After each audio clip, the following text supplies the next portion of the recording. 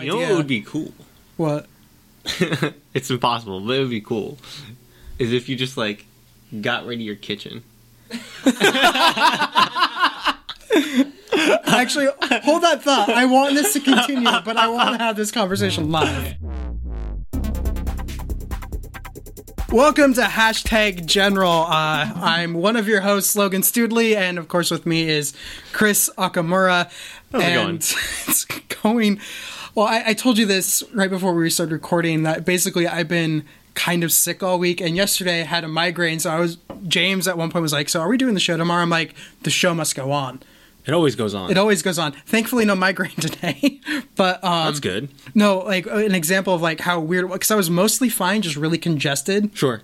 So one day I made myself curry, and James like walks in from like after I'd already eaten all that. He walks in from work. He's like, "Oh man, it's like walking into an Indian restaurant." And I'm like, "Ah ha ha." I was so congested. It wasn't until the next day that I get home from work and I just walk in the door. I'm like, "Oh shit!" Yeah, it was just like curry it was is a like, strong smell. It was like really strong. And I'm like, I couldn't smell it at all the day I made it. Like I was just like, and James is. I have no clue how James didn't murder me. How was it? Did James have some? How was it? No, I ate it all. I thought it was good. Even with no sense of smell, I thought it was good. That's about how it goes. That's fine. But yeah, how about you? What have you been up to? Nothing. The esports and gaming seasons are kind of starting to roll back around again. So like all the League of Legends stuff is rolling back up. So that's keeping me really busy. And then we have the Overwatch League starting up in a month or so. Yeah. So just a lot of stuff. All the FGC stuff and fighting game stuff starting to end.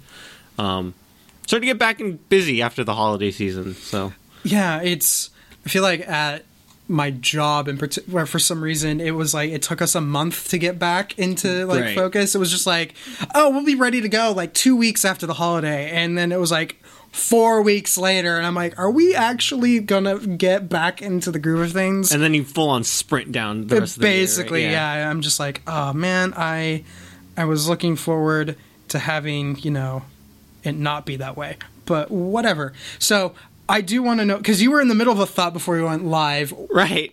I just want to know this full thought. So for anyone that's watching live or watching the VOD or whatever, so to this side, to the left of us is Logan and is basically the kitchen. Yeah, to even give Right? you a Like- bit more perspective, if James moved the camera, I think like an inch in either direction, you would literally, like, the whole charade would just collapse. Right. So this is all a facade. We're all alive. Yeah, Like, it's... so basically there's a full kitchen here down like kind of a, would you call it a corridor or a hallway? Yeah, like like, it's a yeah, kitchen, it's... right? So it's like it's one of those like long kitchens. Like it's not a room per se. It's a long kind of hallway type kitchen, right? And there you go. What's the word, James? It's called a galley kitchen. A galley kitchen. Okay. Right. Okay. So I like it. It's a kitchen you would per se find on a boat, right? So while we're looking at camera, to the left or to the right of the camera is James on a computer. way. Yeah. Also to our left, to the camera's right, is James giving directions and signals and cues and running the stream and doing a fantastic job engineering the whole thing and producing the whole thing. But I can't actually make eye contact or see James because of the wall in the and way. I can kind of almost... I can kind of see James. James, but... James has to lean. Yeah, James to has to, like, lean over. Right. So I was saying before we went on that, and I've prefaced this, it's impossible to do. Well, not impossible, but very very dumb to do. Don't do this. So the idea is, if we could get rid of this kitchen, and you move the table into the kitchen, and then you cut out a hole or a window in this wall, and put like a piece of plexiglass in between, or even like, some kind of polycarbonate. That way we could actually have like a little recording booth for James. Absolutely. So I guess, James, I want your thoughts here. What's more important in our apartment? Is it a kitchen or the ability for us to record random shit? I'm going to say, like, the structural integrity of the building. Let's keep that. I mean, as long as you put like a headboard on top and had, shims correctly placed, you'd be fine. I don't think this is a load-bearing wall. I hope it's not a load-bearing wall. I would think not. Like, just looking at the structure of this place, I don't think so. I wouldn't think, like, if you just whacked down this wall, it would collapse. But, like, you know, you could check. There's stud finders that you can use in, like, different methods. Because the truth is, more and more, like, James and I have been talking about basically, like, turning, because we're in what is kind of the dining space. I wouldn't call it a room because it's literally just a space where you can, like, eat. And dine, yeah, per se. The amount of times James and I have had conversations about, like a couple weeks ago, he's like, maybe we should put, like, a grid, like a lighting grid on the roof. Like a drop ceiling. Our apartment is slowly becoming a recording studio, and yeah. Actually, the drop ceiling was actually really nice because you could hang anything from it, and, like, it would help with soundproofing because you could put, like... I can't read your face from here because it's just too dark, James. He's either... Oh. Hi, Laura. What's up, Laura? I'm in favor of the no kitchen, but that's just me. I don't live here. That's fine. Yeah, it would be very rough on both. First off, the cost of doing not only tearing out the wall and setting up our little recording It actually booth, wouldn't be that much. but also the cost to our pocketbook of having to buy food to dine out That's all the true. time. I mean, this would be cost prohibitive. You could move the fridge and the stove here instead, like where we are. But then, so you're saying we You could just move. You honestly could at that point, couldn't we just shrink the wall? Just make it a little bit smaller, just shave it down, just so that way we have more of a view of James. But then you could, like, cut it off and make it really soundproof. Which would be That's really true. cool. All of this is because we want to just spend more time with James. That's true. I just want to be able to stare at him, and, like, when I say something stupid, he can look at me and shake his head. It's the fair. He's been doing that for like the past 3 minutes. He's Yeah. like, why are you guys still talking about this? Anyway. Finally, I do have one more thing before we go on. Did you hear about the guy who got accidentally invited to a bachelor party? Yes, and flew And he actually flew out. So I guess my question to you is, if you got an invite in your email from just someone, and it's obviously intended for someone else, there's some other Chris Okamura, they just, like, you have a different digits in the Gmail account, would you fly across the country and go to this bachelor party? Depends where it was and what I had going on at the time. If I was free, if I had the means to do it, I would. Because I thought about it and I realized what would happen with me is I would probably sit there and tell all my friends, I'm like, yeah, I got this weird email from someone to the wrong bachelor party. And what really matters is what happened 5 minutes after I got the email. Because if I hadn't replied going, hey, you sent it to the wrong person, I would probably have, like, completely forgotten about it. Right. And then they would never have known. They'd been like, hey, Logan. So, funny story about this. Why didn't you go? This, of course, to other Logan, but... So you can end up throwing this up at some point, but I got this text message the other day, right? So this is what I get, right? Oh, damn. Right? So God. it's basically a girl that thinks that I'm a guy that she met on a dating site and sent me a picture of her boobs, right? And it's a lewd photograph. Yeah. But, so I told her, Hey, baby, it's blank. yeah, so I told her she had the wrong number, but in the picture, there's a small piece of her arm showing with a tattoo, right? Now, to me, the top of the tattoo looks like a cat. And I'm very curious of what the tattoo is. Did you ask her what the tattoo was? So, yes, I continued this conversation. So I said, sorry, you have the wrong number. And then so she apologized, and we started to talk. And she was like, are you at least a guy? I was like, yes, I am at least a guy. And I go, hey, is the tattoo on your arm a cat? Okay. And she goes, so do you like boobs? And I was like, wait. I was like, I'm in a very happy relationship, but what's up with the tattoo? And so she continues to be very forward in her advances. But I just want to know about the tattoo. So finally she goes, yes, it's a cat. Stop asking about the fucking tattoo. And then I go, thank you. And then I proceed to block her. I will say, too, that Jenny, my wife, is also very invested in the tattoo at this point in time. because I showed her the picture and she also thought it was a cat. And so it was like inquiring minds have to know. Yeah, and I have to know. I'm not, dude. I will meet this girl in person. Like she's ready to go. I'll meet her in person. Look at the tattoo. Hi, and then, I'm Chris. This is my wife. Right, and Jenny. I will show up. Show us the tattoo. Show us the tattoo, and then we will bounce. Right, like this is like that's at the point that I was at where like she didn't answer this fucking message, right? So like this is these things happen from time to time. Oh my god. So at least we know it's a cat. It's a cat. Yeah, it's a very realistic cat too. It's a very she didn't send me a picture of it, but like you can tell it's a very detailed cat. All right. I think that does it for here. You want to move on? Yeah.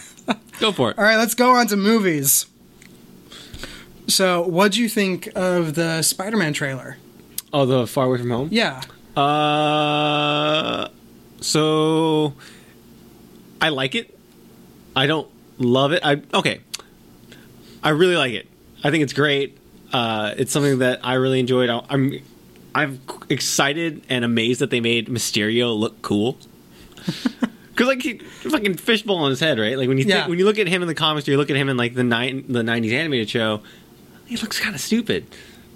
But they made him look really cool looking. The globe doesn't look weird, at least from like the small shots that we got. I love the Nick Fury stuff that they're doing in there. Yeah. Everything's really cool, but coming off of Into the Spider-Verse, where we get this really cool and fresh take on what a Spider-Man film is and like all the marketing and how that movie looks, it does feel, and it's apples to oranges, I know, but it does feel slightly disappointing to see just a standard like run-of-the-mill Marvel trailer. Right? Yeah. I know my thought is, especially with the whole, this has been the question everyone's had about the Far From Home marketing anyway, is we still have Captain Marvel and we still have Avengers Endgame. Right. And Nick Fury disappeared at the end of Infinity War. Right. So it's so did Spider-Man. So did Spider-Man. And so it's, admittedly, it's kind of, everyone has already assumed that somehow they'd come back. We already knew the movies were on the slate. But it made me sit and start to wonder because the theory around Endgame is there's some form of time travel. Right. And there's a part of me that has wondered what all has changed, because I kind of got from like the Spider-Man Ultimate animated series that's been out recently, where Spider-Man is basically like at S.H.I.E.L.D. Academy. Right. I kind of, with the whole Nick Fury stuff, I'm like, did S.H.I.E.L.D. not go down in this new timeline? It could be. It could repair a lot of things, because the thing is that as cool... So, preface, Winter Soldier is still my favorite MCU movie, by far. I still love that movie. And so, as great as that movie is, the Hydra reveal and the S.H.I.E.L.D. reveal does kind of limit them in terms of world building of what they can do. Yeah. And it... I'm not going to say ruined, because I think Agents of S.H.I.E.L.D. is a fantastic show, but it completely changed the direction of how that show is run and like the way that show... was handled. Well, I mean, its first season is when that reveal happens. Right. And so, like, the trajectory of that show... Because the first half of that season really does build up some really cool dynamics of, like, the infrastructure of S.H.I.E.L.D. and the rules and regulations and, like, working within those rules and regulations, right? And so now... Spoilers for Agents of S.H.I.E.L.D. The rest of the series is really them as, like, this ragtag group of kind of freedom fighters and, like, kind of... It's kind of like a covert ops kind of mercenary group that mercenary is the wrong word, but like, you know, it's just sort of an off-center group. Yeah. What's up? James was texting me. Oh, okay. Because we can't see him, right? On your iPad? What? I just wondered if Okay. No, not right now. iPad is super limited. I have an iPad too, everybody. Yeah. But yeah, like I think it'd be cool if they brought back S.H.I.E.L.D. and all that stuff. I mean, it just depends. I don't know where they're going. I did see a post on Reddit that was like, it's super jarring to go to the theater and see the Endgame trailer and Spider-Man trailer back to back. Oh my god, that is... Because they're showing them back to back. Yeah, oh my god. Like, if you go to AMC right now, they're showing them back to back. It's weird. I wonder how much of this is beyond Disney's control, because I think some of the marketing decisions are made by Sony when it comes to Spider-Man Far From Home. So, notice, I just wonder if Marvel didn't necessarily want a trailer, but knew they wouldn't have a choice. Sure. I But- mean, I could see that. And the thing is that the movie's coming out in July, right? Yeah. There's no way you could wait till Endgame to like start promoting. Yeah, exactly. I think that's the... It's just a kind of catch-22. You would have to... The only way you could do it correctly is if like you pushed all your films back. You didn't have a film in July. If it and you was just like had the it in, November release November instead, release. yeah. Yeah. That's the only way you could really do it correctly and give it kind of its due justice in terms of like waiting and having people on pins and needles. But it's not like anyone doesn't think that they're bringing these people back. Yeah. It's one of those things where we saw them go, but we all knew they were coming back. Right. Because no one ever dies in a comic book movie. No, I mean unless you're Quicksilver, but I mean whatever. And you're Aaron Terrell Johnson's Quicksilver. Okay, that doesn't matter. Watch is somehow as part of Endgame they bring him back. No, I did one thing I did like in the Far From Home trailer was Flash. Right. This whole bit about why do you love Spider-Man so much, and then he calls him what, dickweed? Yeah. Or something. It's like that made me appreciate this take on Flash Thompson. Oh yeah, and he's like the nerdy bully. Yeah, Like, the nerdy bully, because admittedly, unlike you, my main influence with Spider-Man stuff is like from cartoons because right. I realized this the other day. I couldn't tell you where the comic book store was in my hometown growing up until I was in high school when one opened up. I'm not sure if there was one beforehand. Right. So there would have been like no comic Right. books for me. So my whole knowledge of Flash was either from the movies where he's never plays at all, Right. or in the Spider-Man Ultimate cartoon where he's totally like. You've never watched the '90s cartoon? No, I never watched Oh the 90s wow, cartoon. we gotta do that. You have to. I had cable intermittently Right. throughout my life, So and never at points where Spider-Man or like Batman or So any for of the cartoons anyone were on. out there, including Logan, that hasn't seen the '90s animated Spider-Man movie or Spider-Man series by Fox, go back and watch that. You can find them online. There's ways to get them. I'm not going to say any more than that. But that series was so influential in the same way that Batman the Animated Series was influential to Batman, where there's certain choices and decisions that show made that just became and overwrote the 40 years plus of Spider-Man comics before that, of where these characters come from, who they are. For the majority of people, comic book writers included, some of the characters, like origin stories and like their voices and how you picture them in your head, come from that show. And so it's an extremely important part of the Spider-Man sort of mythos and the Marvel mythos, because that was sort of the start of. There's a great video online on this. I can't remember what it's called. I think it's called From Comics to Screen or something like that. It's a YouTube channel that does a series where they go over old 90s Marvel cartoons. So there's one about the start of the MCU, which was this 90s Marvel boom, and it was a way to sell toys. So the way that they did it was they made a Marvel Cinematic Universe using Iron Man, the original X-Men animated series, Spider-Man animated series, and they had a Fantastic Four and Hulk series as well, and all of those intermingled together in this 90s Saturday morning block. Kind of similar to how DC did it with animated. With Justice League and Yeah. Superman and stuff like that, right? But this is way before that. And so they all appear within each other. That's the first time we get an idea of Spider-Verse. So he also did a video on sort of the origins of the Spider-Verse idea. So the Spider-Man animated series ends, spoilers, on a like 4-part or 5-part Spider-Verse arc where Spider-Man travels to different dimensions and meets different versions of himself and different alternate futures. So again, that's the first time that idea is introduced to Spider-Man, and now it's such a big part of it. Like there's so many comic series and so many different storylines that involve Spider-Verse, right? And so Yeah, like, now 'cause you that have, like- now that's such an important thing, but that's where it starts, right? Is the 90s cartoon. So this is where we get the idea of Silk and Spider-Gwen and... well, not necessarily those two, but but just like the the idea idea- that there's different Spider-Man in different dimensions out there. right? That's the first time we get this. Cool. I'll have to look into that one. Right. And leave a note in the show notes that will eventually, when I actually sit down and fix the website, they will be there. Yeah, the more you know. So, that's 90s animated cartoons. Well, it's kind of interesting because you bring that up with my biggest concern to like kind of pivot entirely. I still haven't seen Aquaman, but my biggest frustration with like DC's attempt at having their own little cinematic universe, even though they called it something else. Right. Was the DCEU. It was, like the extended universe or something. Something like that. It was a bad name for a... It's not worse than the Dark Universe. Anyway, was knowing how good of a job the DC animated stuff did of having this crossover. Well, even the new stuff. Yeah. All the new animated stuff. Go watch all the new animated stuff that they put out since like 2014 or 15. I think it starts with Justice League War was the first one, and then just go from there.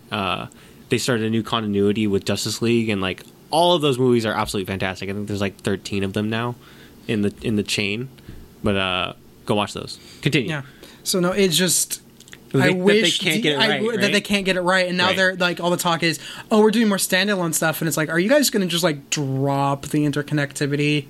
Which I don't think they'll drop it. I mean, I don't think the interconnectivity was the problem because again, no, it wasn't.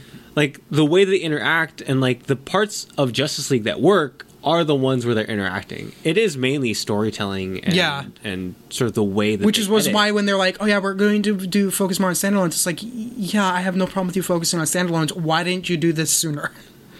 Again, I don't even think that was the issue. I'm confused at why they think that is the issue, that they didn't. It just seems like I don't think on a, not necessarily a creative level, but on the company level, we're invested in finding someone to spearhead the creative level. Right. The way Marvel had Feige. Right. And it doesn't necessarily have to be one person. It's Zack Snyder. You don't believe in Zack Snyder? Well, evidently not. But it just... Because Zack Snyder wasn't everything. He had his like fingers in everything, quote unquote. That he shouldn't have had hanging. Yeah. But there needed to have been someone who was more concerned about the universe and not about what story was being told at the time. Again, they needed a Feige or a group of people acting as a Feige, and they waited too long to do it. Right. But I feel like DC Universe is a whole big can of worms that we can... I do like the idea of them, what they're exploring now, of sort of having spin-off stuff. So like the Joaquin Phoenix Joker movie. Yeah, I'm interested in that one. That one, like, that's interesting to me. I've heard rumors of like them wanting to do something about like the new Batman stuff with like involving Killing Joke somehow with another Joker. So just having all of these sort of feelers out there. We have that Harley Quinn movie. Yeah. Right? So we have all these different feelers out there that whether or not they connect, I mean, if they have 3 different Jokers, they're probably not going to connect. Yeah, they're definitely not going to connect. But I just like the idea of, hey, we're just going to use these characters in different and weird ways that are one-offs that you might not see normally. Which is kind of almost how it was before, like, the whole trilogy, like, because there's always been, like, this trilogy thing. Right. But it's kind of... Because you get these one-offs in comics all the time, Right. and I guess that's a good way of trying to make themselves stand out from Marvel. Yeah. Because Marvel has a formula, and they have locked it in with how they do their thing. And I think it limits them, too, because they're not able to do some of the weirder stuff. Yeah. Like, again, if they wanted to introduce Miles Morales into the MCU, it'd be almost impossible at this point. Yeah. Right? Without it being highly confusing. Yeah. Right? If they wanted to do Civil War the right way, because now that they have all the rights to their characters back, they could theoretically do Civil War the way Civil War where it was about the have. registration of all super... Right, and like the way that Mark wrote the comic, right? Like the way that was supposed to work with all these different heroes and all this stuff. But you can't, at this point, you can't go back and like do it again, right? You can't redo that yet. Unless you want to reboot the whole thing. Now you have to figure out how to shoehorn Fantastic Four and X-Men in there. Like, it's weird. Or they have wiped their entire continuity post-Avengers. Right. Like, this is where it gets strange. Yeah. Doctor Strange.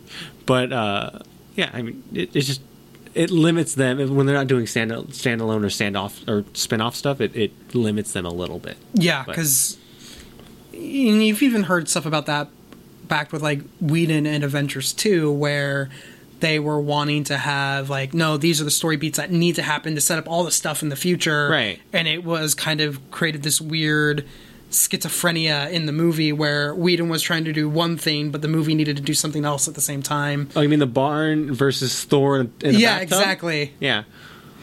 Like, where it's just like, okay, but Marvel's, I think they've got it better under control now. No, absolutely.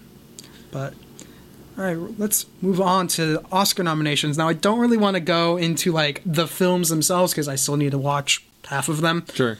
But Oscar nominations came out, I believe it was Tuesday. So, Black Panther. Yeah. Controversial opinion. Okay, hot take. And I don't think it's a surprise to anyone that listened to my spiel last week or just right now. Into the Spider-Verse should have gotten a nomination ahead of Black Panther. Yeah, like, that's actually not...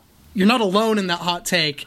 The amount of people I've seen online where their hot take was, you know, it's cool. It's the first comic book film that's been nominated for Best Picture, but it wasn't even the best comic book film last year. Yeah. So that's a general hot take. But I think every time Oscar nominations happen, I feel like I give the same spiel to people over and over again. And it's something a lot of people, when you talk about Best Picture, they're assuming that it's actually somehow, when people vote on it, they are objectively looking at all the films in question and going, no, this is the best picture of the year.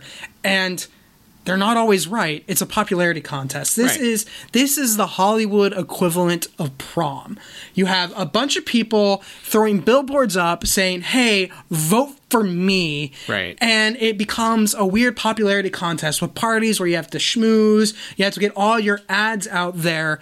And it's like, there was an interesting thing that came out in Hollywood Reporter where only 20% of Americans can name like the Best Picture winner from the year prior or like the year prior to that. Last year, Shape of Water. I had to think about it for a couple minutes when I first read that report. And then the year was a big surprise too. People keep getting it mixed up because they keep going, oh, it's La La Land when it is Moonlight because of that whole mix up.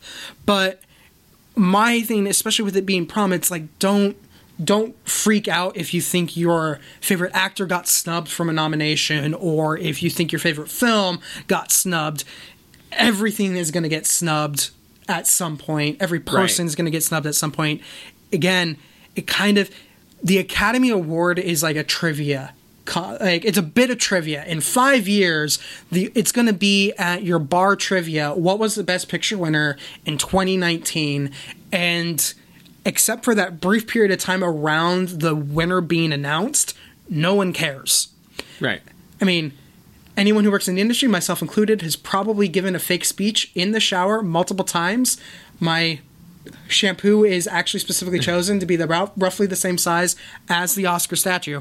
But it's a popularity contest. Right. Don't freak out about it, because if I say Alfred Hitchcock, you immediately can picture Alfred Hitchcock films, and they are probably Psycho, Vertigo, Birds, stuff like that. I bet most people don't think of Rebecca, which is the only Alfred Hitchcock film to have won the Best Picture award. Right. I'd like to thank the Academy for this shampoo bottle. Oh, it's heavy. Yeah, it's, you know what? All my hopes and dreams are in this bottle. Thank you, James, for the prop comedy. But I totally agree with you. And the thing that I point out too is a lot of the time people are voting for different reasons too. It doesn't necessarily mean the best film in terms of just watchability and what, like, you know, as a film. A lot of people vote technical of like the best made film or the best film from a technical standpoint, or from a, you know, they're voting on different things and different factors, not always just the content of the film itself. Yeah, it's the Academy Award it's interesting. It's one of those scenes where, as much as, yes, it's a popularity contest, I'm not joking about necessarily like, of course, I would love to say I've written something that wins an Academy Award because it's the goddamn Academy Award. Right. But at the same time, if you're looking at cultural impact or like longevity, it's really nothing. It's kind of one of the more meaningless aspects of a film. Like, look at some of the cultural touchstones of American cinema, and you're not necessarily going to find Academy Award winners except in like the rare circumstance. Right. Or in something like Lord of the Rings, Return of the King, right? Where that is... It's a culmination award. It was a culmination of like the work of the three films, but also at the same time, that was... I was reading something, it's an older piece, I think it was Vanity Fair, where they had done one of those oral histories of the marketing campaign for the Return of the King Academy Awards. And that was like a $15 million campaign just to go for the Academy Award. And one of the reasons why everyone's like, well, what about Return of the King? The Return of the King is like the exception. Right. It is the exception because it was so big and so monumental at the time it came out that it kind of almost had to win. Right. And again, it to me, it won to pay homage to all the work that had come for the other two films. So but outside of Lord of the Rings, it's not like Star Wars got a nomination. Yeah. But Deer Hunter won. It's not a knock on Deer Hunter. Right. But if Wizard of Oz. Yeah, it's like the films that have been the biggest impact on American culture, if they've won the Academy Award, it wasn't because they won the Academy Award. It was because they impacted American culture and they happen to have won. Right. So I guess that's my big Oscar spiel that I go through all the time. But it's still like I am planning to watch all of them. This will be the first year where I think I'll actually have watched every... Have you watched Green Book yet? I've not watched Green Book yet. Fantastic. No, I watched the Oscar... Last weekend, the Oscar film that I saw ended up not getting a nomination for anything because it was totally Oscar bait, but I thought it was worth it. It was On the Basis of Sex.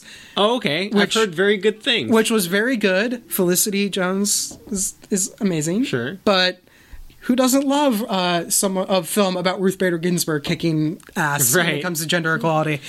So, hey, I loved it for what it was, and it got no nominations. And that's just the nature of the business. Things won't get nominated and other things will, and everyone's going to sit there and be like, oh, it was a weak year this year. Or Bohemian Rhapsody, what the hell? Yeah. No. Which actually is my hot take on Bohemian Rhapsody. What the hell? Yeah. I enjoyed Bohemian Rhapsody, but I think it's a bad movie, and the amazing music of Queen saves that movie. Yeah.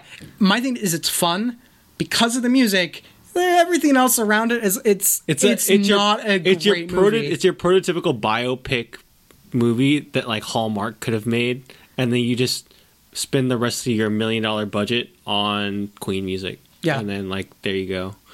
It was fun. I enjoyed it for what it was, but like an Academy Award nominee, it is not. No, actually, that's not true. It is an Academy Award nominee, but why? No, it's an Academy.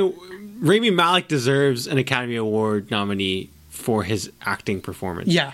That's the only thing. That's it. Award worthy. That's it. It's like full stop. It's like it's like Suicide Squad is an Academy Award winner because it won an award for costume design. Yeah. Can't knock Academy Award winning film Suicide Squad. Okay. That's fine. No, we can totally knock Academy Award winning film Suicide Squad.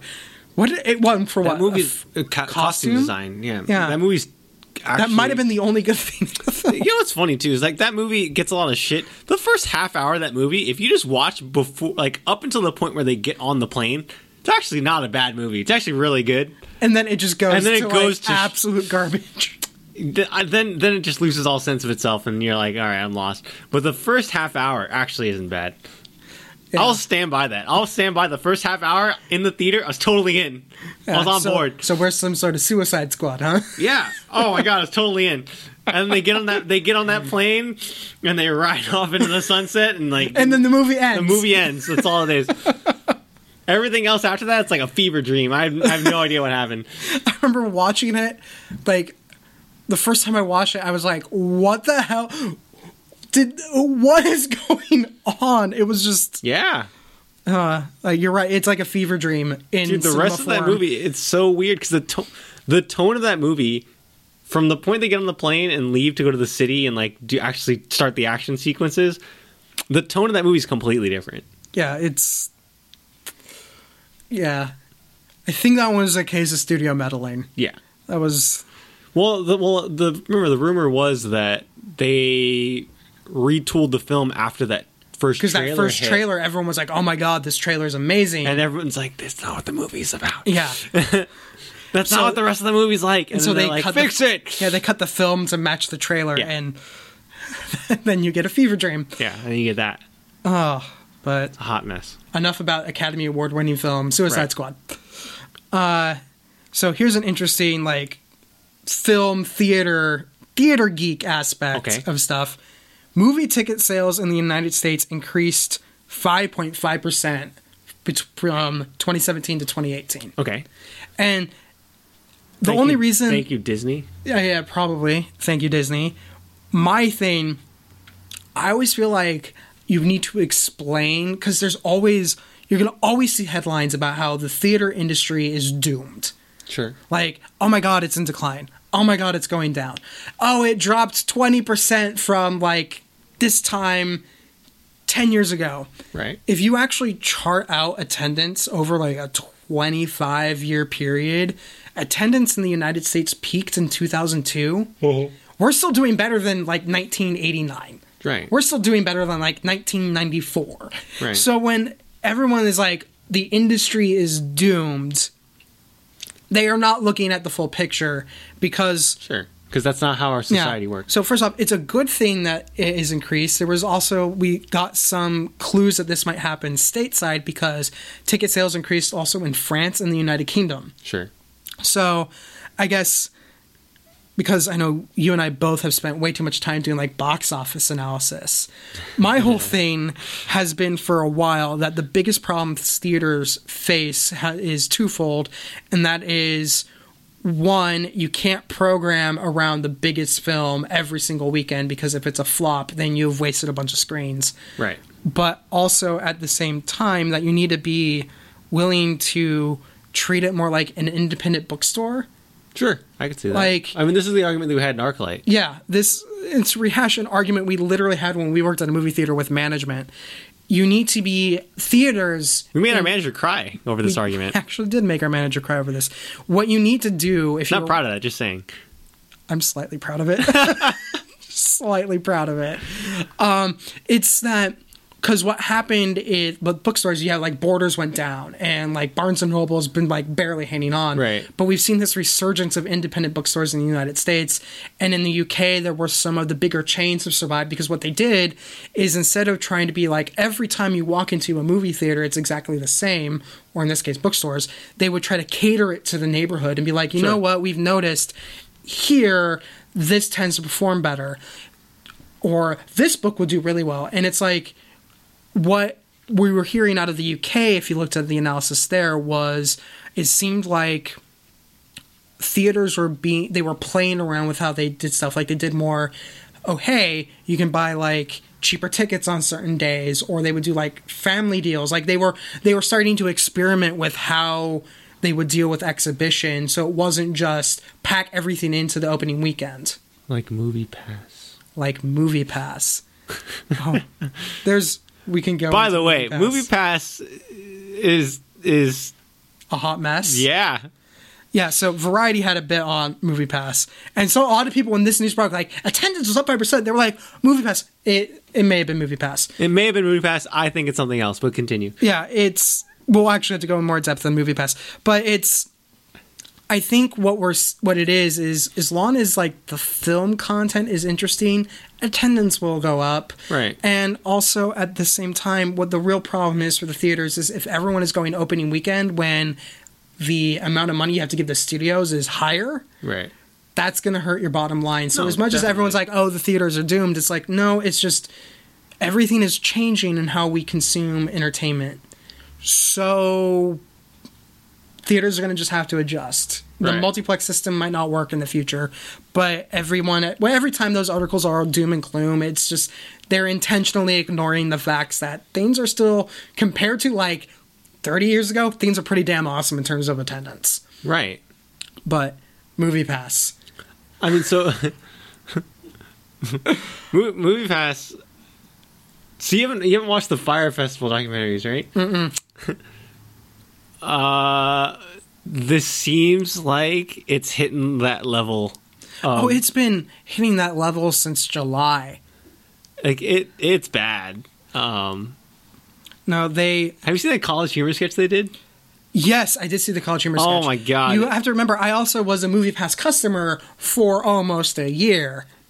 Because I had Are you still getting those emails of like, hey, do you want to buy insurance? Hey, do you want to buy tires? Yeah, so here's my brilliant method on MoviePass, because what they do some scummy stuff when you would try to cancel. Yeah, like you would cancel, and then they're like, we've changed the terms of service, so you have to go in, accept the terms of service, and cancel again. Otherwise, they were going to charge you. It was maybe it was legal, but it was definitely unethical. But what happened is I happened to have changed bank accounts when all of that stuff happened, and I just never updated my card info. There you go. So they kept being like, hey, so I still get emails going, we miss you, come back. We miss you. Logan, we need your money. Come back. Logan. Have you seen the thing now? They've sold, I think they've sold their email list, because they're like, it's like you get an email every once in a while, it's like, hey, we're MoviePass. Do you want to buy tires? No, like, and it's like, what? And then it's like, hey, do you want to buy my gasoline fuel? Like, what? Like, some of the cross promotion emails I've seen from MoviePass are just like, why is this, like, I have you as a movie service, why are you advertising this? Yeah. Well, that's what happens when you sell your soul.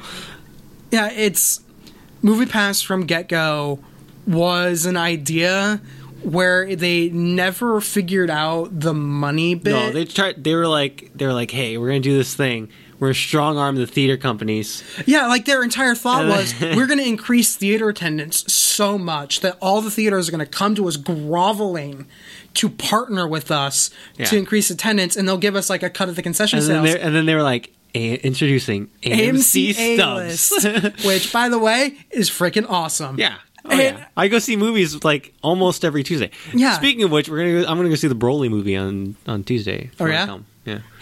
But it's like, that was my whole thing when they introduced like the AMC equivalent. Yeah. I'm like, all MoviePass did was prove that this was viable for AMC to do it, and they are still burning through money, because until they got some form of partnership, they were literally spending borrowed money to buy people movie tickets. Yeah.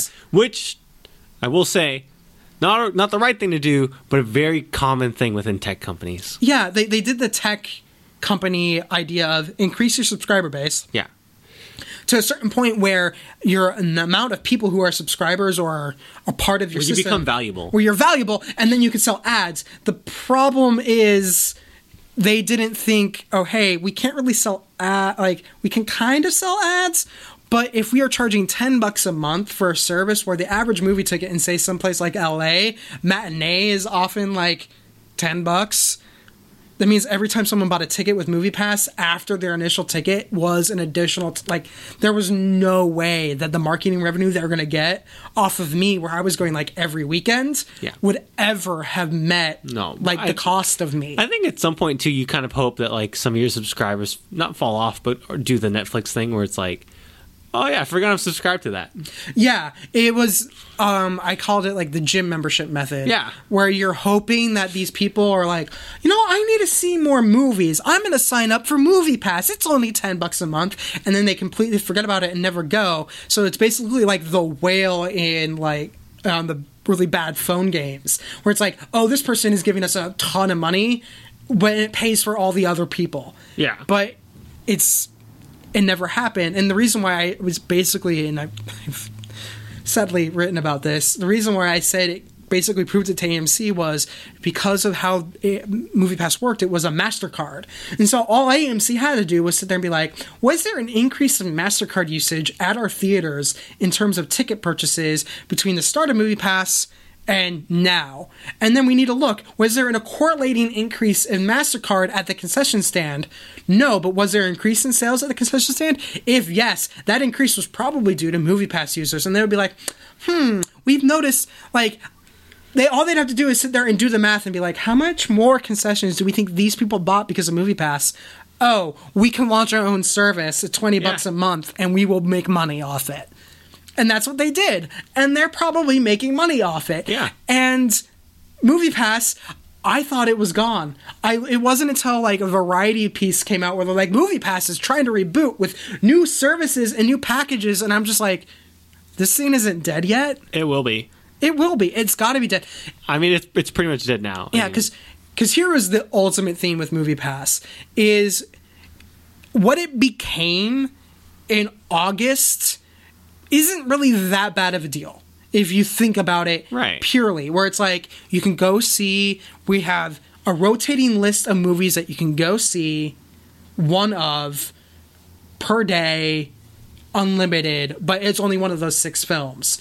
And you would block out, say, the big, like they did with Mission Impossible Fallout, you block out some of the bigger films. You might even partner with the studios to be like, hey, we will like push people to attend your movie, or hey, we won't advertise this one movie just because, you can work with the theaters and all to make it work. It's not that bad of a package if that was the package they started with.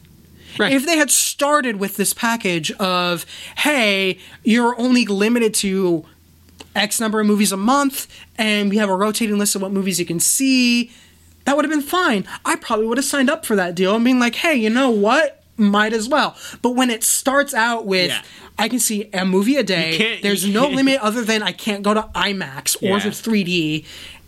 You can't, like, scale back. You need to, like, you can ramp up, but you can't scale back. The moment they scaled back, it went from being, hey, this is a really convenient service, to a pain in the ass.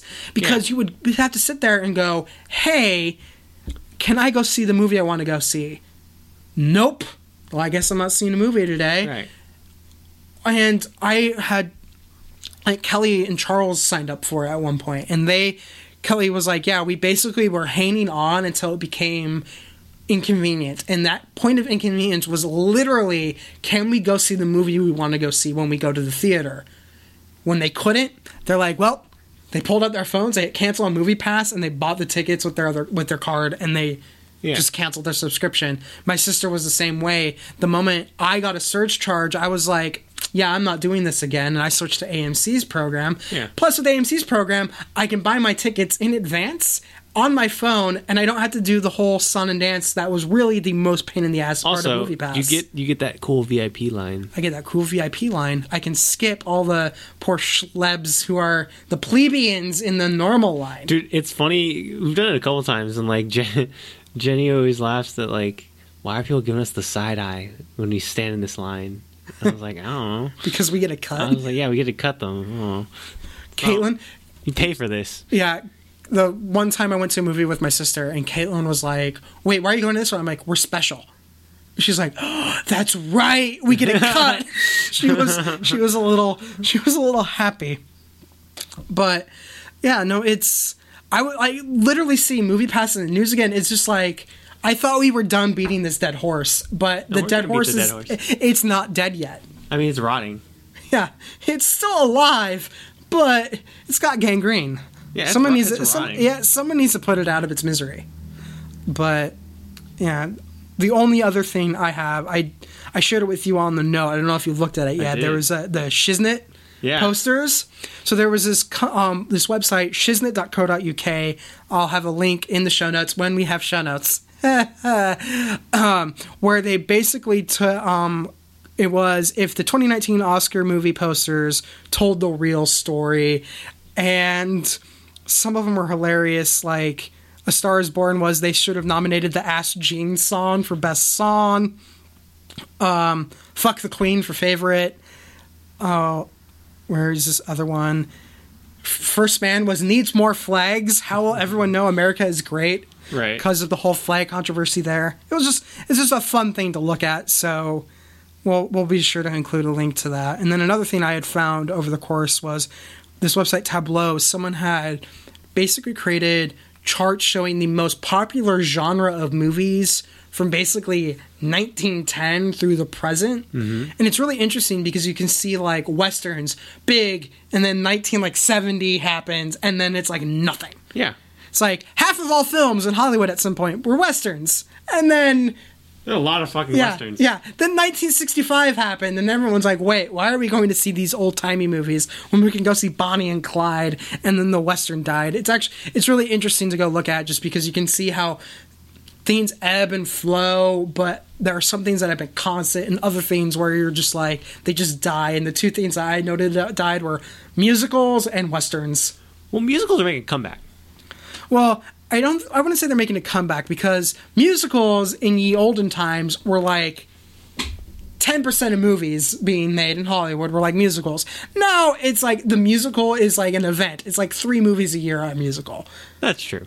So they're in a comeback in the sense that more are being made, but when more is more than 0, it's not that much of a comeback. Yeah, I mean, it's just like, I mean, at this point, you just need to like lock Lin-Manuel Miranda in a room and just like let him go, right? Just let him go. Let him go. He'll pump out like 6 a year if you need him to. Yeah, but speaking of let it go, Lin-Manuel Miranda, Frozen music, how do you think that would go? Would that increase your interest in Frozen 2 if all of a sudden Lin-Manuel Miranda was the guy who wrote the music? Yes, but I also have a 3-year-old daughter. That Yeah, you were going anyway. Yeah. But now it's just slightly more interesting. Yeah, I guess so. All right, let's move on to TV. We haven't moved on yet? No! Okay. You're just like, oh my god, why? I was like, wait, we were on that topic for so long. Okay, continue. Yeah, we were on that topic forever. So in streaming news, guess who's launching a streaming service as well this year? Who else? NBC Universal. Oh, wow, what a surprise. We have Apple, NBC Universal, Warner Brothers is also rumored to be working on one. 3 new streaming services this year on top of Disney Plus. That's 4 streaming services this year that are known or rumored to be launching. Why does Warner Bros. Have one? Am I going to be able to watch backlog episodes of The OC and Charmed? Like, what? Because here's my whole thing. Real talk though, Charmed is actually dope. So don't fall. I've never actually watched it. Really? Charmed is dope. Well, I like Charmed. I mean, I watched Buffy the Vampire Slayer, so I watched Charm adjacent programming. Oh, okay, yeah. So like, my mom was super into Charmed. So when I was little, I used to watch it with her. So I got super into Charmed. Yeah, I'm okay with that. Yeah, Charmed's No good. judge. No, New one kind of dark. What? New one's kind of dark. I've heard that. Yeah. But Not as much sisterly love there. I guess here's my whole thing. And studios, I know you're not watching, but if you are watching, my biggest problem, they're totally not watching. Here's my thing, especially with like the ABCs, the NBCs, and the CBSs of the world. I don't have a problem with them creating a streaming service. I do have a problem when your streaming service is literally what I can get over the air for free. Just make a streaming service that's free.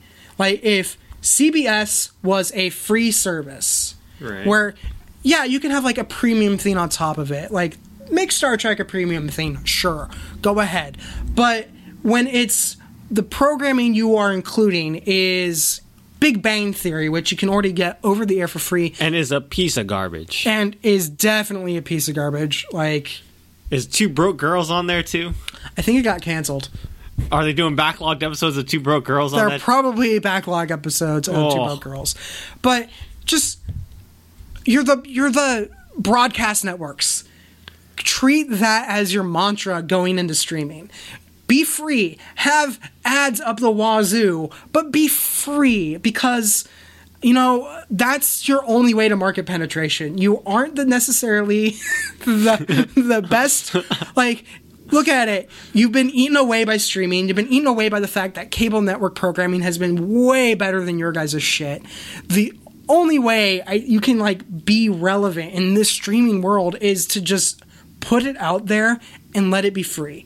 Like I think that would solve half of their problems because you can be happy with your CBS All Access membership being like 1 to 2 million, but when you are bringing in like 10 million plus viewers live on a regular basis, having 2 million subscribers isn't going to be sustainable when everyone is slowly moving over to streaming. I think a model to look at would be Hulu. Yeah, when Hulu was free. Right, where like you have a week or two to watch an episode, and then if you don't, it goes into a backlog that you can pay for, and then they also have premium content that you can also pay for. Exactly. Right? Like there's just the way that they're doing it, right? Like I think that's a viable model for them. Where like, hey, if I missed a show, I can go ahead and watch it. And then, like, if I'm late on it, then shit, that's on me. Like, and you know what? If that's what CBS All Access and whatever NBC Universal thing is, and whatever like Disney does with ABC and whatever new Fox you know that is doing with ABC Fox, thing is going to be hella paid for. Honestly, I think it's going to just be integrated into Hulu. I think that's Disney's plan. I don't know, man. Disney knows how to print money. Yeah, I mean, they got to open another mint somewhere, right? Yeah. But like, that's what I would want, and I think that's honestly the only way that they're going to be relevant in this world of Netflix and HBO and everyone having a streaming service is to not be one of the paid for streaming services, or make the paid for thing unlock like backlog or older episodes, or have a more expensive tier that is ad free, or lock premium content behind it. Be creative with it. Don't sit there and be like, hey, for $6 a month you can get the same shit you can get over broadcast. Yeah. No. It's not going to work, because all it's going to do is it means that I might spend $12 on rabbit ears. Yeah, I have faith. There's people smarter than me that are working on this stuff. Yeah, I hope they figure it out. But, you know, there's also a part of me that's afraid that they won't. Yeah. Because whatever, man. It's gonna be one of those things where someone's gonna be like, well, why would we put it for free when we can charge? It's like that's not the point. Yeah, that's not the point. It's like Foot it's in the door, audience people. numbers. Foot in the door. Put your foot in the door, and again, like, the amount of ads on television are atrocious. You might want to rethink the number of ads, but you're gonna have to just make it free and include ads, and you'll basically be making the same amount of money, I'd argue. Sure. With this new environment. But yeah, so NBC Universal streaming service, and I am already like ready to tap out. Years ago I was like, yeah, I want my own standalone where I can pick which channel I want, and now I'm just like, please, can everyone just stop? Right. I'm tired. But anyway, more stuff. So did you see that Netflix has raised their prices again? I did see that. So they're now on par. I think their premium 4K, most screens you can watch, is the same price as HBO. Right, it is. So I don't know how I necessarily feel about that, because the content strategies are different. I saw it coming. It kind of fits into the same thing with the streaming thing that we were just talking about, of like, if you give us the content worthy of that price, then yeah, sure, go for it. If it helps you produce more high quality content, sure, go for it. Yeah. I wonder how much of this is Netflix prepping for the inevitable. Their entire catalog is stuff they've produced. Right. Because that's going to be the end game for Netflix. The end game for Netflix, especially with NBC and everybody having their own streaming service, is eventually a lot of popular shows on Netflix will no longer be on Netflix. Right. They're just going to be on whoever's streaming service owned the rights to that content. Right. Which is why Netflix is paying for content with debt. It's because they know they can't only have like 3 shows and a fancy interface and sell it for $15 a month. Also, their interface not that fancy anymore. No, it's actually kind of trash. Yeah, because I used to feel like I could find more stuff. Yeah. Also, they don't suggest as many things. You have to go find them, which kind of defeats the purpose of me just kind of randomly putting something on. Like, you don't discover on Netflix anymore. You go to Netflix for something. Yeah, you're going specifically for something, and then you just hope, because like, dude, the best part about YouTube is when you get on the weird part of YouTube, because you click the suggested thing on the side, and you end up on like somewhere where you're like, how did I get here? But you're like, you find something cool. Like Marble Olympics. Have you ever watched those? Yes. To go totally off topic. Totally. I think like a new season is probably going to be coming out soon. We're going to have to follow that. Dude, if you found us on the weird part of the internet, congratulations, welcome. Hi. Now go watch something else. You probably owe it to yourself to watch something else. Or you probably have already switched. Go watch Marble Olympics. Yeah, so Netflix, it's a thing. But let's move on because there's more Netflix stuff. But let's switch to games. There's more Netflix stuff? Jeez, Yeah. How much Netflix? One more bit of Netflix things.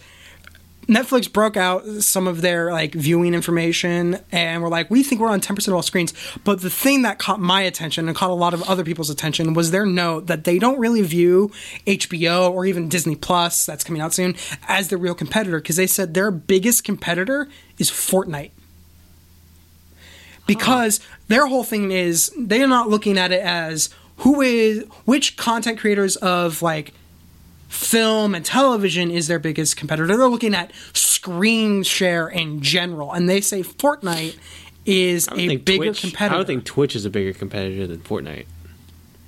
They're talking literally about people playing Fortnite. I know, but I would think that Twitch as a platform would be more of a competitor than Fortnite. Yeah, I saw that and I just was kind of like, I never thought of it that way though, where of including a video game in like the metric of. I mean, it's all time, right? Yeah. It's all how do you spend your time and how do you spend your day and like yeah. You know, how do you spend your screen time, right? So it's like for people like us, we have a lot of screen time. Yeah. And the thing is, like, I know it's this way for me and probably for you too. Of like, if I'm playing something or I'm never watching one screen. Right. I have multiple screens going. So I don't think Fortnite per se is it is a competitor in a certain way, but like I guess we're a sort of small demographic of like, hey, if I'm playing a game, if I'm playing Fortnite, I'm also probably watching something on my other screen, right? Like there isn't a time where I'm just like it has to be something pretty serious for me to be focusing on just a game. Whether it's something like story-based like Mass Effect or something competitive or something, you know, Fortnite, I'm just kind of messing around with my friends or doing whatever, right? Like it's not a big deal. But I can see that. I can see that as a concern of theirs. I think Fortnite kind of disrupted the entire entertainment industry. Yeah, it caught everyone off guard. Because I remember first hearing about Fortnite, I think the first time I saw anything of it, they like did a demo was it at E3. Was it the one where they were building walls? It was like the single player mode, right? Yeah, but except mine wasn't E3. I think they did a demo at like one of the WWDCs at Apple. Mm-hmm. Like, look at what you can do with metal on whatever. Yeah. And I was like, oh, okay, whatever, this game looks weird. And then they're like, oh, it's doing its own PUBG type mode, okay. And then all of a sudden it was the thing. I'm like, wait, did I blink and literally miss it? Yeah, that's basically what happened. So, like, the pivot there was absolutely incredible. Apparently, like, 20% of their team were just like, hey, PUBG's real popular. Let's work on this thing really quick. And it worked, and they were like, this is kind of fun. And they put it out there.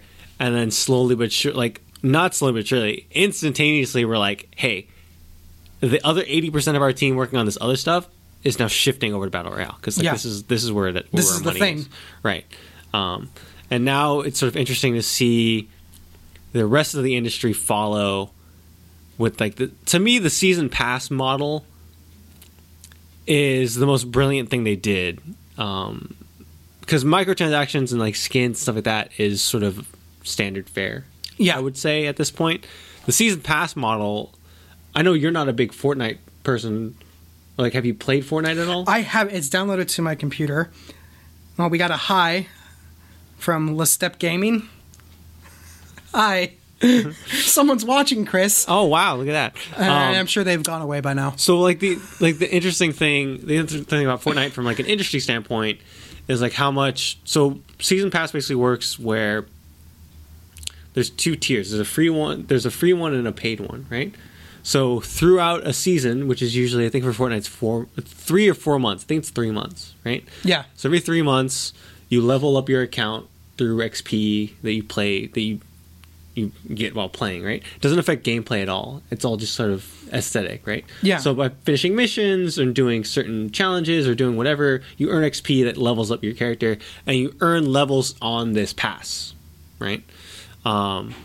So I think the pass goes up to 50, and so on different tiers you get different stuff. So like on the free one tier, the rewards are kind of shitty.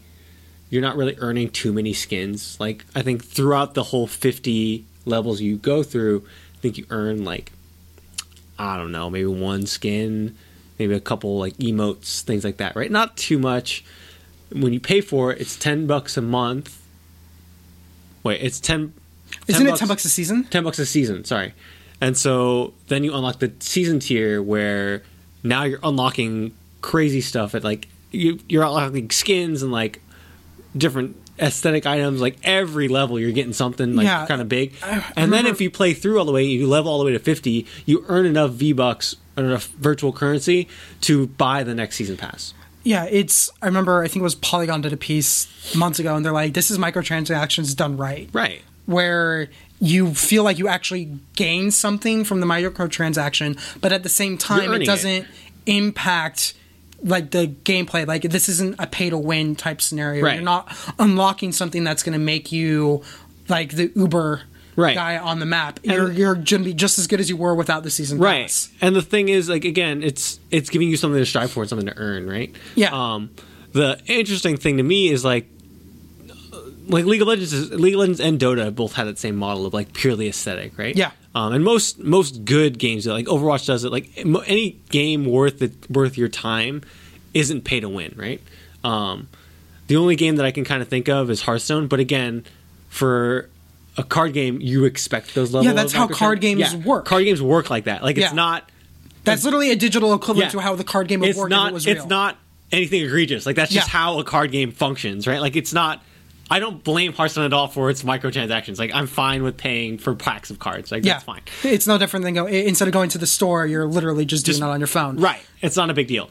The League of Legends thing is interesting because basically what they did was you have League of Legends has always done events, right? So for their holiday season, so for Worlds they did an event that led in, like I think their event went from Halloween. It covered Halloween, Thanksgiving, Worlds. It covered like I think the beginning of December, right? So that was like the whole event that they did for Worlds, right? And it covered a whole bunch of stuff. And basically what they did was every week there's 5 missions that give you tokens. Yeah. And that you can buy like skins or chromas, which are different colors for the skins, things like that, right? Icons, things like that. And your top prize was a prestige version, like a very rare version of a skin. So for that one, it was Prestige KDA Kai'Sa, which I play Kai'Sa. I like the KDA stuff. So of course I want that skin. So the KDA stuff was... Right. So like, of course I want that skin. So what they did was, you can't get it purely from missions. The missions, I think, give you... If you complete all of the missions, I think you get something around 1,000 or 1,500 tokens. The skin was 2,500 or 2,500. So you need an extra 1,000. So basically what it did was you could buy a Worlds Pass or an Event Pass, and you would get tokens for every game you played. You would get more or less depending on what game mode, whether you won or lost, how you performed, etc. Right? Yeah. And you would get tokens toward whatever you wanted, right? So I think it's $12 for that Event Pass.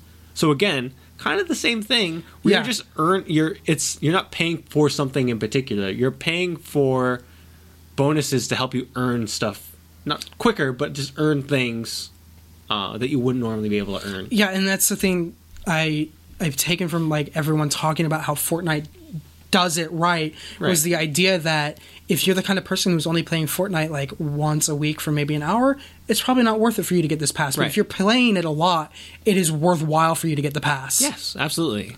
And that's the thing, is it's worthwhile. And how many other games where it's like, again, it's not. It's the same thing of like, if I'm putting that much time into it where it is worth it, I want to give the developers something like Yeah. as a thank you, right? Like you want to go ahead and say, hey, thank you for all this stuff. Continue to do this. I'm going to support you. Here's my money. So- and then you're doing that while also getting something in The return. Verge reported that it's estimated that last year Fortnite made $2.4 billion. Yeah. Not surprising. Yeah, and I think that's why everyone has been paying more attention to how they handle the microtransactions. Because remember, look at Battlefront 2, how everyone freaked out about how EA handled microtransactions because Right. EA didn't do a good job with their microtransactions. And then look at the flip side of how Fortnite handled it and how everyone's like, this is good. So, I actually, looking back on it now, I don't have a problem with EA's use of microtransactions in Battlefront 2. I have a problem with the use of, or like with the progression speed Yes. at which the advantage was given towards those microtransactions. Yeah. If that makes sense. So like if it'll take me 8 hours, like a full day of work to unlock something and get to the point where like I can be competitive and be fine, great, fine. Like to me, it's like if it's $10, right? If I'm making $10 an hour and it takes me an hour to unlock something, perfectly fine. I'll pay the $10 if I want to, if I don't want to spend the time, or I'll work it's like a Yeah. job, right? I'll work the hour to get this thing that I want. Not a big deal. The problem was that it was so egregious.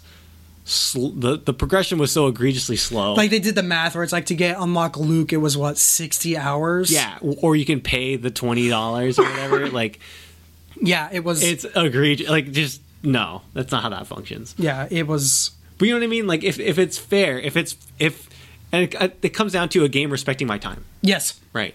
And like if it respects my time, I'm fine with someone paying for it to get ahead because I can just put in the time because I understand that like I don't want to pay that, but I can earn and get to that point. Yeah, exactly. But if it feels like I don't think I finally broke down and bought Battlefront 2, and I don't think I'm ever going to get hit 60 hours. No, But and that's the thing is like unless you are willing to put in an egregious amount of time to get something, it's like just yeah, like my NBA 2K thing. yeah, like you have to respect the user's time. But speaking of EA and Star Wars, Kotaku broke that EA has finally killed fully Yeah. the visceral open world first person story So- driven Star Wars game. Spoilers. At the Game Awards, I already knew that happened. So Oh. I talked to some people at Game Awards. I'm not going to name names, but I did. I saw on a phone some footage from that game, and I saw and they told me that it was most likely 90% going to be canceled. And like after I told them afterwards too. I was like, I wish you didn't show me that on your phone because it looked so cool. Oh, God. It was Star Wars Uncharted, like, and it was, from what I could tell, pretty far along. I was so wanting that game. Yeah, and it's I think an important game. I think it was something that was going to be huge. It's sad. I'm curious, and I'm actually kind of happy now. Thinking big picture and with hindsight, I think it's going to be the best thing possible for the Star Wars brand and the industry that game got canceled. So EA had a 10-year deal Yeah. with Lucasfilm to do Star Wars games. I think we're 7 years into that? And it was from 2013, so there's 6 years into 6 years in, yeah. six-ish years into that. So the thing is that they've had 2 games in 6 years. We're gonna have 3 because that Respawn one is coming the out Respawn for sure. is coming out this year. Yeah, Jedi: The Fallen Order. Right? Yeah. That one's coming out this year. So the thing is that's interesting about what's happening is to look at what's happening with Marvel, right? So Marvel is taking sort of the Marvel they're taking the Kevin Feige approach to things, right? Where it's, hey, we don't care about, because I think the Lucasfilms thing, what it sounded like and what it felt like was, hey, we want to make games. What company does games? What company's willing to pay us a lot of money to make the games? Well, no, as not just that, but like, like what company makes games? Oh, EA. Oh, EA, I know that name. And hey, they have a lot of studios. Let's give it to them. They can probably make a ton of games at once, right? And then nothing, right? But like, and that's kind of, I think, because it's the Star Wars license, like everyone's very into what's going on and like very much into the weeds of like knowing and information about a game and like early in the process and things like that. Spoilers, this happens all the time.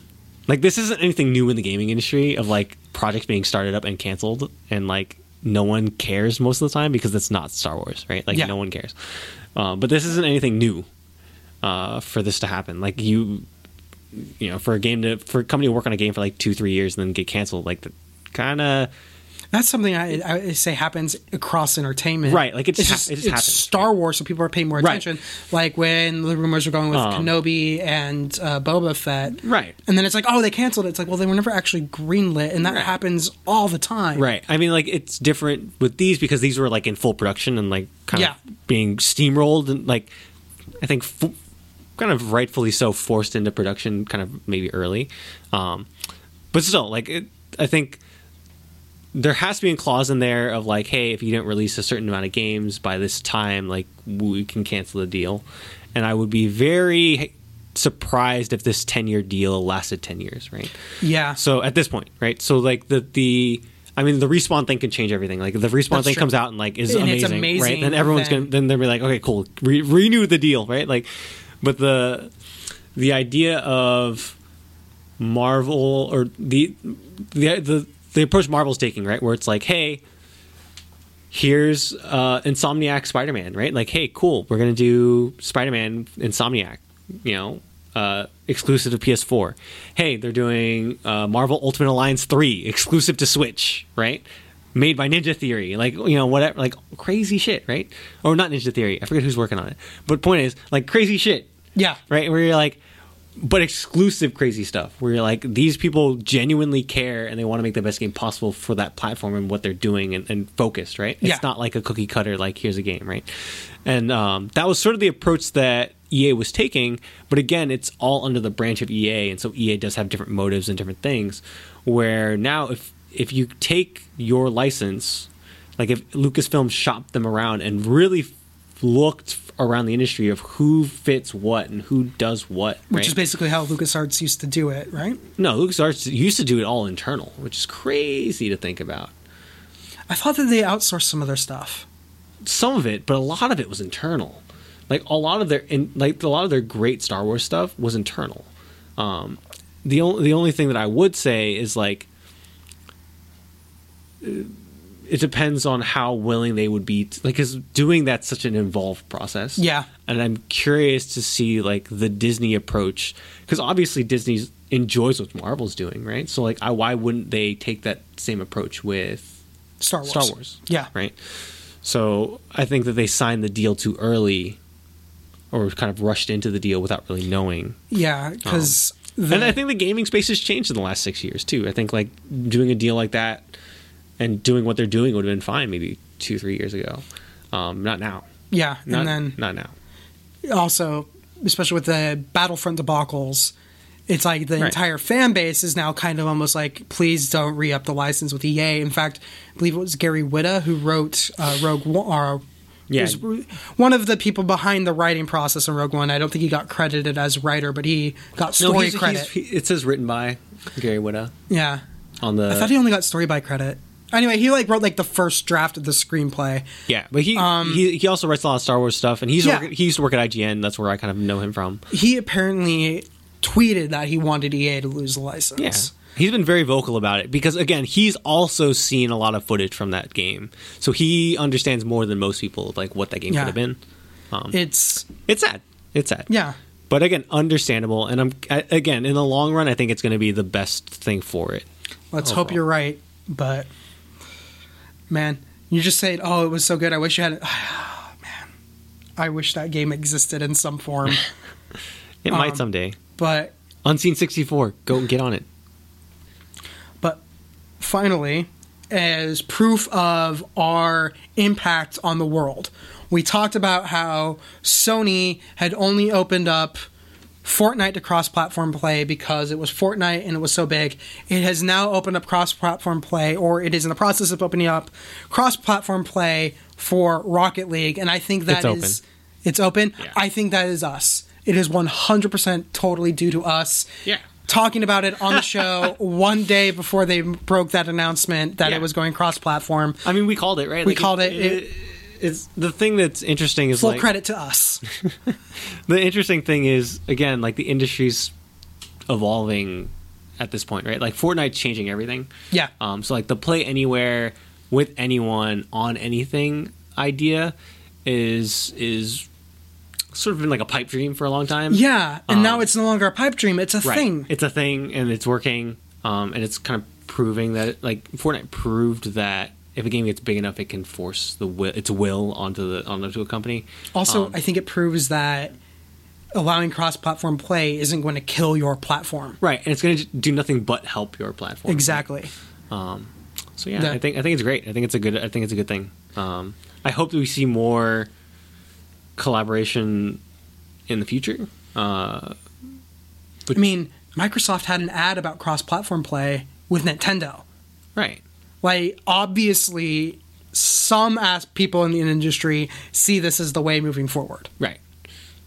But yeah, it's great. Plus we have the rumors of Minecraft Steve and Smash Brothers.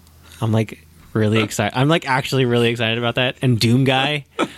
Like you're laughing, but like, these are actual. No, I'm just sitting here thinking. I'm like, is Smash Brothers going to just be like every character? Well, that's what they from want. Every game. Well, okay, so Is the Master Chief going to show up in Smash Brothers? well, going back to the Game Awards, right? Like the idea of Joker from Persona 5 yeah. going into like that blew my mind. And then when Reggie gets up there and it's like, we're getting characters that no one thinks will ever be in Smash Brothers, right? Like that opens the door, right? That opens the floodgates. And then when they data mine DLC, and one says Doom and the other one says Steve, like there is some idea that like this stuff is coming. God, that would be crazy. Like, I'm now trying to imagine how would the Master Chief work in Smash. Dude, like it's insanity. It's gonna be insane, and I love it. But no, final thing, because we were talking in the last episode how James and I James had found his old copy of Carmen Sandiego. Yes. And somewhere, we still need to figure out how to make it work, but we were talking, and of course we love your input and input from the people who are totally watching right now. What other games? Because I have somewhere, not the original Oregon Trail, but I have Oregon Trail 2. Okay. On disc somewhere. The forgotten one, because everyone just thinks of Oregon Trail. Yeah. What other game, like, because James was like, we should like play some older games. Mavis Beacon typing teacher. Like, so, like, I would love to do Oregon Trail 2. I would love to do Carmen Sandiego, but like, I remember as a kid, not to be racist, I was like, why is Aunt Jemima teaching me how to type? I was a kid, man. I don't know. This is just a black lady talking to me to teach me how to type. you were a horrible child. I don't know, man. I remember eating Aunt Jemima's like whatever The pancakes pancake or mix? pancake mix or whatever. I just remember seeing that box all the time. And then I remember when I was at school, this lady would pop up on the screen and teach me how to type. And I was like, oh, dude, Aunt Jemima's teaching me how to type. No, is there, like, what other games do you think we should like bust out for when we? I brought this out last week, and I know you had your it's Star Fox. It's Spy Fox. Spy Fox, dry cereal, right? So in that game, he's a spy fox, and all the world's milk has gone missing, and so it's named in dry cereal. Oh my god! So you had to find the world's supply of milk. So spoilers: stolen by a cow. He's an evil cow. Evil cow. He's like he has a lair. It's like a cow head with horns. So we have Spy Fox, Oregon Trail 2, Carmen Sandiego. I'm trying to think. I mean, like old Roller Coaster Tycoon games, but like those are still so much fun. Yeah. Trying to think. I think you have. Don't you have Roller Coaster Tycoon 3, James? I mean, I know I have 2 on Steam. Yeah, I have from. I have somewhere like. I'm a big Tycoon guy. You guys Tycoon guys? I honestly, this is weird. Is like I never played like Roller Coaster Tycoon 3, even though that's like the kind of game I would totally play. You seem like you'd be a Tycoon guy. I think I just did Roller Coaster, right? What other tycoons are there? So there was 2 Point Hospital, or not 2 Point Hospital. I forget what it's called, but it's like you make a hospital. But there's a new version of it called 2 Point Hospital that is absolutely fantastic. Love it. I played the shit out of that game. You can check out my stream. I streamed that game for over a month, like daily, for like 2 hours a day. Oh my god, I love that game. That game's so brilliant, dude. So like it's British, so it has that British charm. Stuff like you need people coming in with like different illnesses and stuff, right? So they come in with lightheadedness, right? Lightheadedness. So you need a debulbing station, right? So you build the room and it's a debulbing station, right? So all it is the people walk in and they're lightheaded, but they have a light bulb on their head. So they go to the debulbing station, it unscrews the light bulb and puts a head on them, and then they walk out and they're cured, right? Like they get mercury poisoning and they walk in and they have to talk to psychiatrists because they're dressed like Freddie Mercury.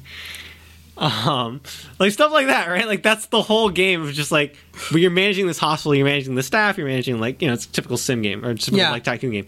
But like, man, that game's hilarious and it's awesome. And people die in your hospital, they become ghosts. So your janitors need to be trained in ghost catching duties.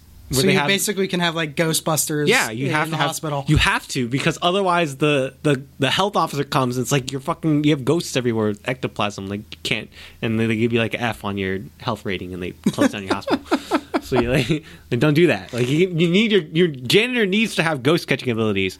The problem is like later in the game you're stuck with shitty staff they have to train. So I always recommend to people, your shitty staff is going to kill people. So make sure the first thing you train is that fucking ghost catching mechanic. Because then if your janitor knows ghost catching, you can hide your crimes before the health inspector shows up and you don't have 50 ghosts running around. Because your shitty staff will kill people. I'm telling you. That's where that game gets fucking hard. Oh, God, no. You'll lose so much money. I remember you told me about that game and I'm just like, it's on my Steam list. I'm eventually going to play it. But like as a kid... Because I don't know if we talked about this on the stream, but I know we've talked about it, you and I, where my parents were restrictive in what games I could buy, and I was also on a Mac, which meant I was super restricted on what games I could buy. Right. So my games were like SimCity and Civilization. Dude, SimCity. Dude, I have somewhere, I think I got on SimCity 2000 and 3000. Ooh, 2000's a good play. 3000 was my jam. Really? I was super into 2000. Here's the thing with 2000 is they somehow, when my parents bought their computer, it came with like the CD of demos. Right. So I played the SimCity 2000 demo to death, but it would only last like 30 minutes. I got good in those 30 minutes, but by the time I finally had like the money saved up to go buy SimCity 2000, 3000 was out. Right. So I bought 3000. So I played that to death as a kid. Dude, so get this. And this is also another game we can play. I have a weird, I've kind of shown it here, and you know this, and you both know this. I have weird knowledge and facts about random shit. Yeah. Right? Like just random stuff, right? So I think we were watching, I forget what Disney we were watching. I think we were watching Beauty and the Beast the other day. It came on TV. And I had like a weird amount of information about Beauty and the Beast. Just kind of like in my head, and then Jenny was like, "Why do you know so much trivia about Beauty and the Beast?" And I was like, "So when we first got our computer, it was like what, the mid 90s, right? Yeah. Our computer came with I think the package my dad bought, it was from Gateway." Right, and it came in the cow box, right? And so the package that it came with a game called The D Show, which is a Disney trivia game, Oh my god. right? And so that was the only game that we had on the computer, which is like the new thing, right? So like I didn't want to play my N64 or whatever because I was like, this is new. Like I don't know what this is, right? So then the D show was like, That was your thing. that was the thing. I just sat there and played Disney trivia by myself for like hours on end. I knew every answer to that fucking game, and there were 3 discs on that game. Oh my so God. I knew every piece of trivia on that. I know so much random stuff about Disneyland from like the right, like weird stuff. So yeah, like whatever. No, Can you name the busts on the Haunted Mansion? Because I can, not because I care, because I memorized the answers on the fucking thing. I can't tell you which one's which, but whatever. Now, my closest equivalent is there was a program that came with our Mac that I don't remember what it was called. Actually, it was like EA. I think it was actually Electronic Arts back before they went completely evil. Sure. It was like EA World Atlas. Okay. I don't know if it ever came with like any of that James is shaking his head, but it had like quizzes you could take on like geography and like maps. So I knew flags of like so many different countries to where you could sit there and like pop it up and I'll be like, that's Paraguay. Yeah, That's but, like, Uruguay. And those flags, there's like one difference between Yeah. the two and I knew them. Or like the difference between Thailand and there's one more, Vietnam, I think, where it's just the fucking stripes. It's the order of the stripes. It's like, I think Thailand is like red, blue, white, or some combination of that. And then there's another country that's like, It's like the opposite. I think it's Russia. No, No, it's not be Russia. But I was just like, what? Who? What? Okay. Because I remember having to take it. I remember we were trying to learn. Our teacher was trying to learn we were trying to learn flags in class, and we were going over flags and teaching. I think it was like one of the world history things on like when it was in elementary school, and so like there's hey, like what flag is this? Like I don't know, Cambodia. I think maybe might be Cambodia. I think Cambodia has like a Khmer archaeological site on their flag. I think it's like Kuala Lumpur or something. Or, Maybe. Weird fact though, I can draw a map of the United States freehand. me too. What year did you learn that? I honestly have been such a geography nerd my entire life. I couldn't tell you. So we would do 8th grade. We were in honors U.S. history with Mr. Jason Mustard, and he's still. I have him friended on Facebook. I should mention him about this. So he would give us a blank map of the United States, and he would test us. So like, you need to draw them. You need to draw the United States. Like here's the base, right? He would scratch out all the state lines, and like he was like, you need to draw them. And and he would do it once a week. So like you needed, like, in order to do well in this class, like you needed to have some semblance of information of like where these states are, right? Well, I think up until like from September to December, you just needed to be able to name the states, right? Like you just like, okay, this is California, this is whatever, Wyoming, whatever it is, right? So then when he came back from winter break, he erased all the lines and was like, draw them. And so we got so good at it that when we were bored in other classes, you guys would just draw. I would draw, like we would play Name That State, right? So like you would draw it. You would draw it, like not with the rest of the United States. You just draw the state, like the shape, and the person would have to identify it. And then you kind of, and then they like you pass notes back and forth, right? Like California. Did these notes ever get caught by other teachers? Oh yeah. And what did they do? The teacher just like, why are you drawing states? and I was just like, Yeah, no, my problem is I would draw fictional maps.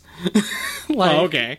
Like I would just be like bored in class and would just be like, I would just start to doodle like this weird map, and then I would start coming up with a history for the map.